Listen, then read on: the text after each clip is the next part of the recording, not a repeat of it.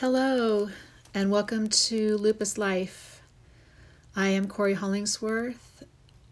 I'm a spiritual advisor and meditation facilitator who lives with and manages lupus, also known as systemic lupus erythematosus. Today's topic is advocacy and support.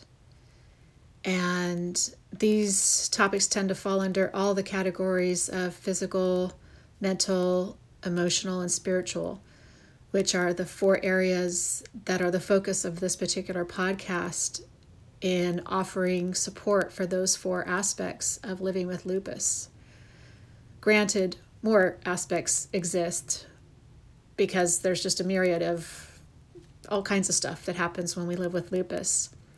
And I'm really trying to manage and guide others to manage lupus from a physical, mental, spiritual, and emotional perspective. And today's topic is something that is new to me. I experienced a flare during my last podcast, and I didn't realize at the time how alone I was in my experience. I am someone who tends to research things for myself rather than rely on others to offer information for me. And so when I was diagnosed with lupus, I didn't know what it was. And I'm pretty sure I'd heard of it just in passing somewhere in my life, but I didn't actually know what it was until I was diagnosed. And I was required to delve into what is this and how do I live with it? What causes it? And the first resource that I had was Lupus Foundation of America. And I'm not sure how I stumbled upon that particular resource, but it was a lifesaver. And that gets into the second part of this. I was diagnosed December 21st of 2011, right after I turned 41. And up to that point, and including now, as I mentioned, I'm someone who doesn't really ever ask for support for things. I'm kind of one of the personality types that just does things on my own. And I just figure it out. And I don't always ask for support. I don't always receive support because I don't actually ask for it. However, last week, I received an email from the Lupus Foundation of America from one of their support group coordinators. And I thought to myself, you know what? I have lived with and managed this as a diagnosis for a little over 11 years. And I need to figure out if I actually need support. And I thought, what's it going to hurt that I join a support group? And fortunately, it was on Zoom, so it was online. It didn't require me to go anywhere. Because in the past, when I've thought about going to a support group, it's required me to travel downtown and find parking and just, I made all of the excuses in the book to not attend a support group. But this particular one was online, and I was actually very surprised at how supported I felt during that particular group. I didn't personally share any information or say anything, but I listened to others and I felt so validated. I felt like, wow, I'm not alone in this. And I have people who are live in front of me who are experiencing these same, if not similar, symptoms and experiences that I am experiencing. So one of my goals is to continue attending these support groups during the next, I think they have 5 more scheduled, and it's once a month.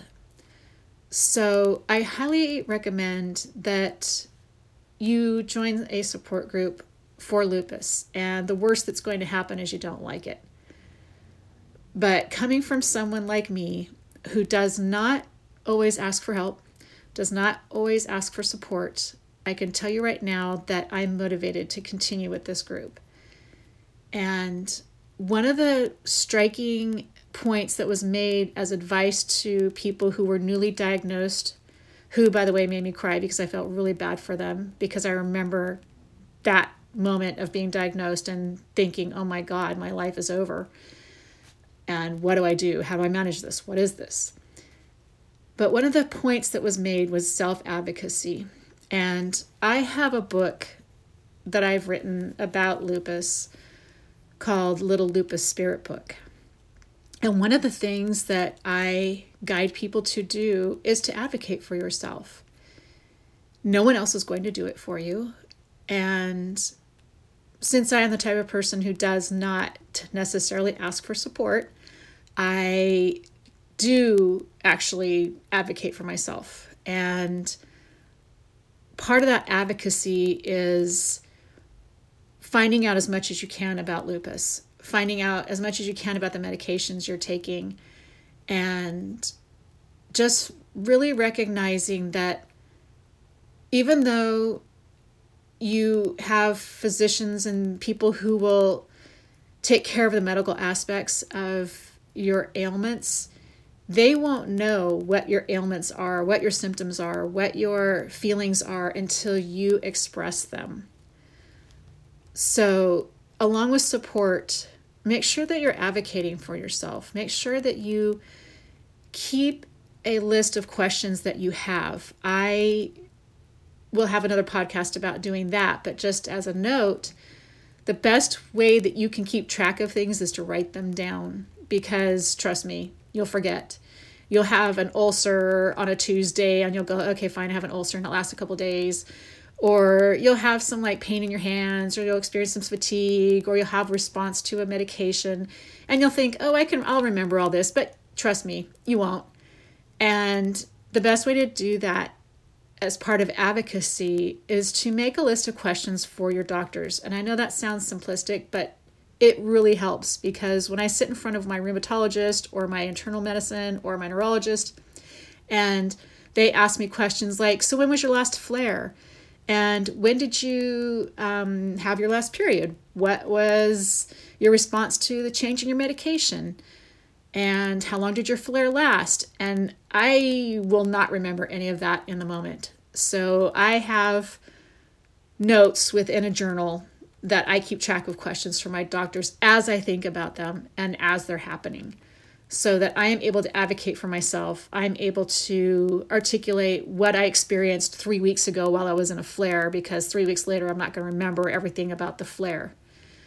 So hopefully during these few moments that I'm spending with you, you're really thinking about the possibility of joining a support group. And the best place, in my opinion, to find a support group is through the Lupus Foundation of America. And their website is lupus.org. It's very easy. I'm sure other resources are out there for finding support groups, but the Lupus Foundation of America has an actual page just with support groups that you can connect with.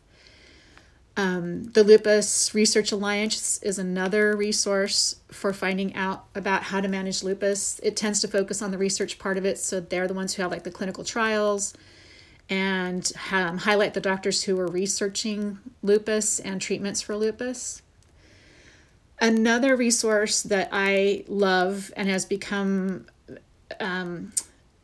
something that I basically have dog-eared and post every single page in is a book called The Lupus Book, a guide for patients and their families by Daniel J. Wallace, MD.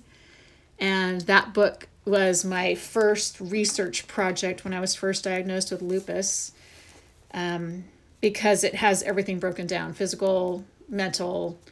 It just breaks down how lupus affects the body, how inflammation works. It even has a section on there for herbs to avoid. because prior to diagnosing my diagnosis with lupus, I tended to treat most of my ailments with herbs and homeopathic methods, and then the diagnosis shifted that just slightly.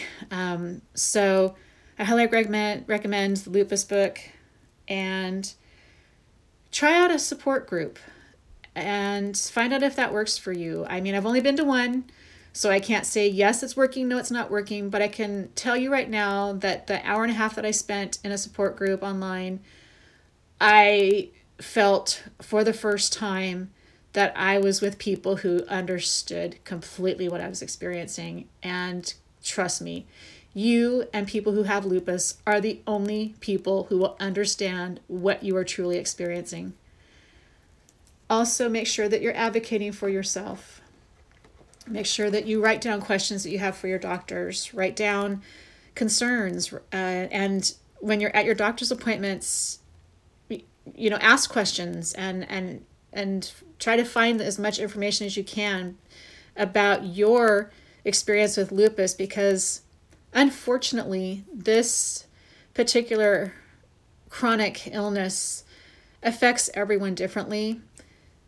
Some common symptoms and experiences are the same, but I can tell you during the support group, I was not surprised, but I was in awe of how many people have different things going on. Some people have the neurological, they got kidney, heart, lungs. I mean, it just depends on which organs this thing decides to attack, which doctors you're going to see and which treatments you will be receiving. So the support group will just validate you and let you know that, people are going to be on the screen nodding their heads like, yeah, I get it.